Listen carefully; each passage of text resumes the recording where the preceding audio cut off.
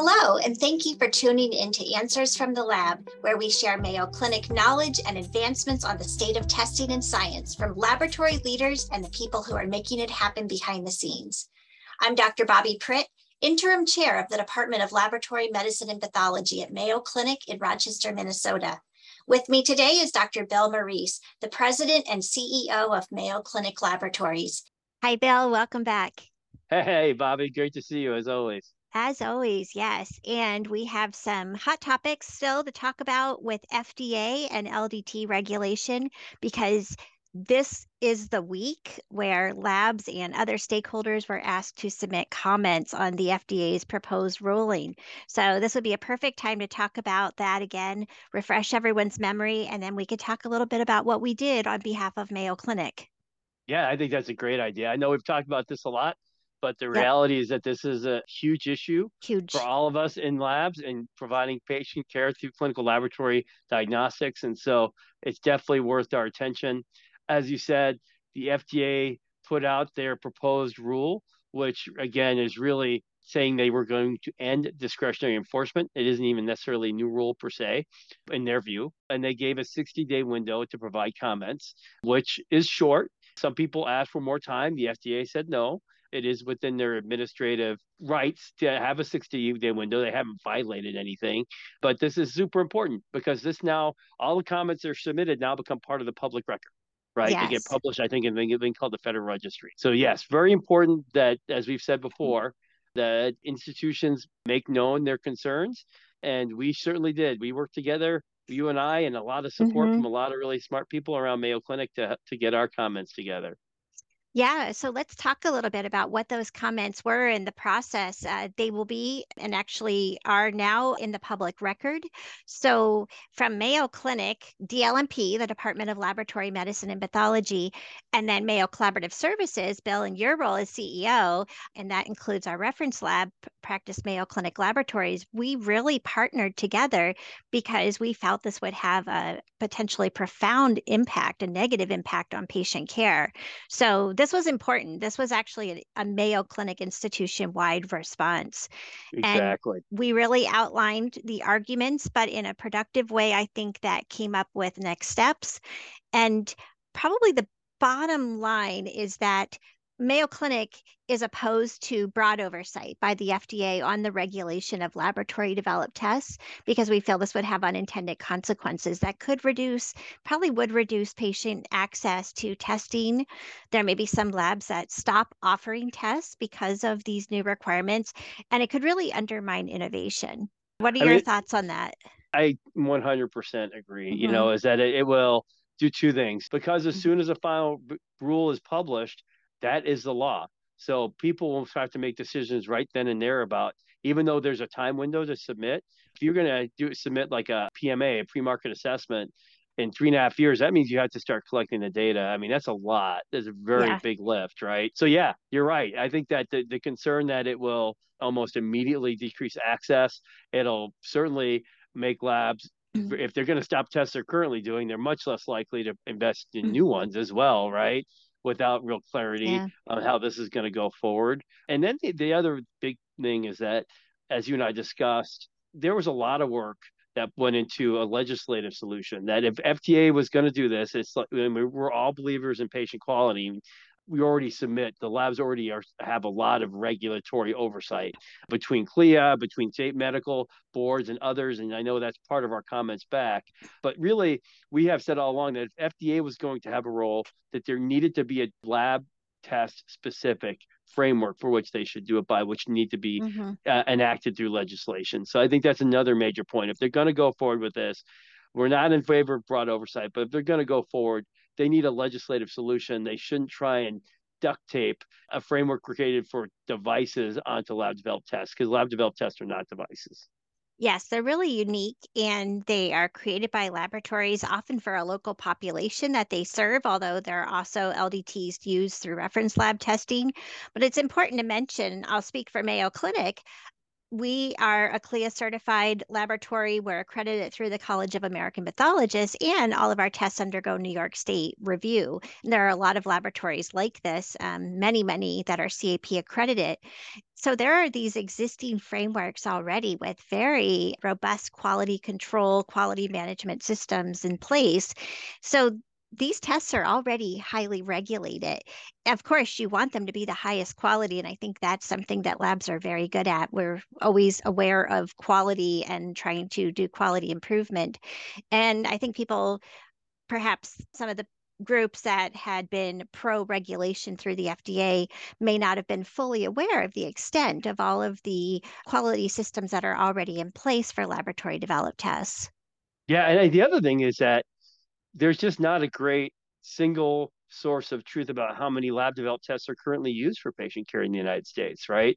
Bobby, you can speak to, I know from my role, I sat in your chair, up until a Yeah. year or so ago. I mean, how many lab developed tests do we have at Mayo Clinic alone? Oh, yeah, we have 1,600 approximately lab developed tests. And even if we had to submit just half of those to the FDA over the 4-year phase in period, that would mean we would have to submit 2 each week for the next 4 years. Yeah. That's just a tremendous amount. And I think even though most labs probably don't have that large of a volume, we are still talking about very large numbers here. And we should clarify that lab developed tests are not just tests that are developed in-house by a lab, but any modification made to any existing FDA approved test makes that test a lab developed test. And so you may have a test that was released for only an adult population, but it's also used on pediatrics. Well, that's considered a modification if it wasn't part of the original approval. And so this is going to have a tremendous impact on pediatric hospitals, for example, on smaller laboratories that don't necessarily have the resources to submit to the FDA. They've been doing all the good quality things all along, but going through that full regulatory process and submitting the application, it's going to be a tremendous undertaking. It's a great point.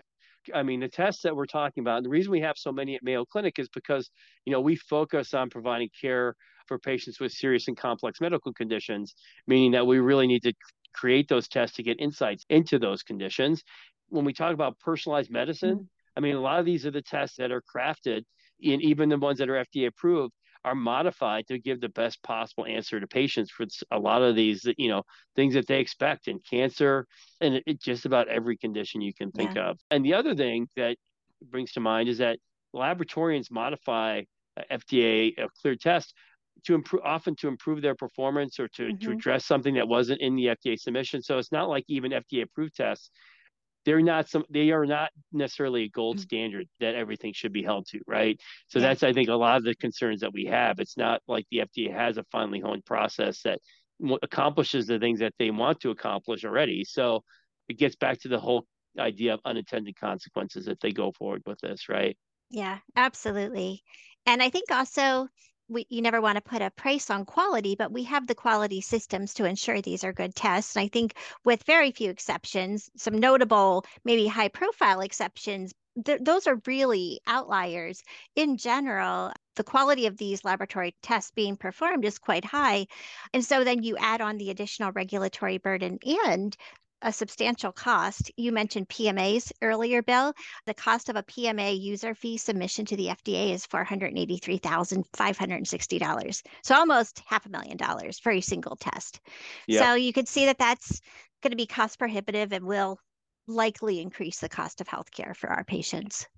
Yeah, and it gets back to, I mean, when we really do emphasize in our comments from Mayo Clinic the potential unintended consequences, whenever you don't have good data, and then you introduce anything new into a system where you don't have good data before you introduce that measure, you're gonna have unpredictable consequences, right? And that's the others. We don't really understand the economic impact. I know that the FDA in their proposed rule did have financial data in there in terms of the cost and benefit, but there's a lot of question as to how informed those numbers are. And I've heard that they had, I think, have a $5 billion cost for labs and a $30 billion deficit. I've heard numbers that it would be more like $30 billion cost for lab Yeah. because people focus on the administrative cost. That's the administrative cost of submitting the PMA. Mm. There's all the costs of generating that data, housing that data in a way that's FDA compliant, It is a labor intensive and cost intensive process. And so without understanding that, the real concern is it'll decrease access to and directly because they'll take labs will no longer be available. But when you think about, the clinical laboratory along with radiology and procedures are one of the three mainstays for financial sustainability of hospitals, which are already struggling post pandemic.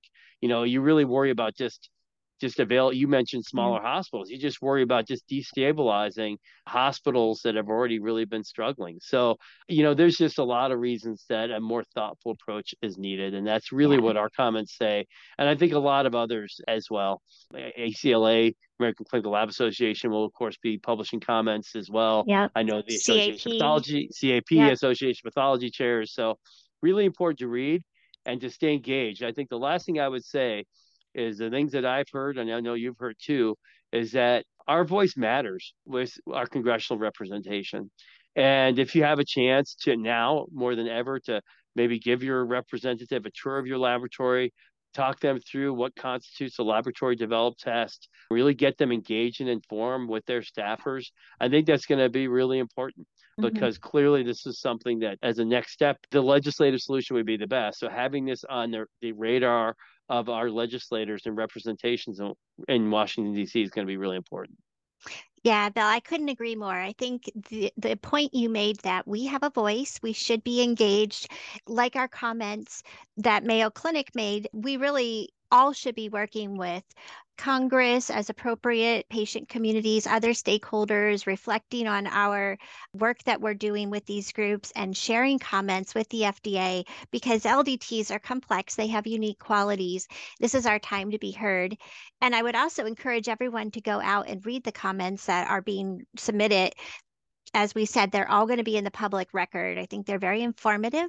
Make sure that you're educating yourself on all of the different aspects. There will likely be comments in there that may have different viewpoints as well. And I think it's always useful to read those and understand all the different backgrounds people are coming from.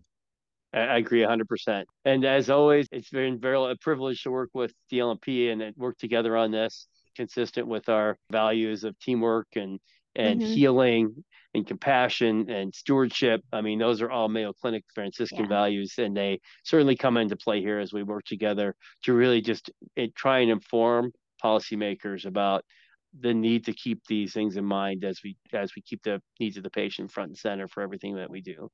Absolutely. Well, thanks, Bill, for this really interesting conversation about this. Important for everyone. We will keep everyone updated on this. I'm sure we will be having further updates. We think that the FDA is going to want to move quickly on this, and so we will probably have more to talk about very soon. Yep, ears to the ground, as they say. Absolutely. All right. Well, until next time. Until next time. See you later, Bill.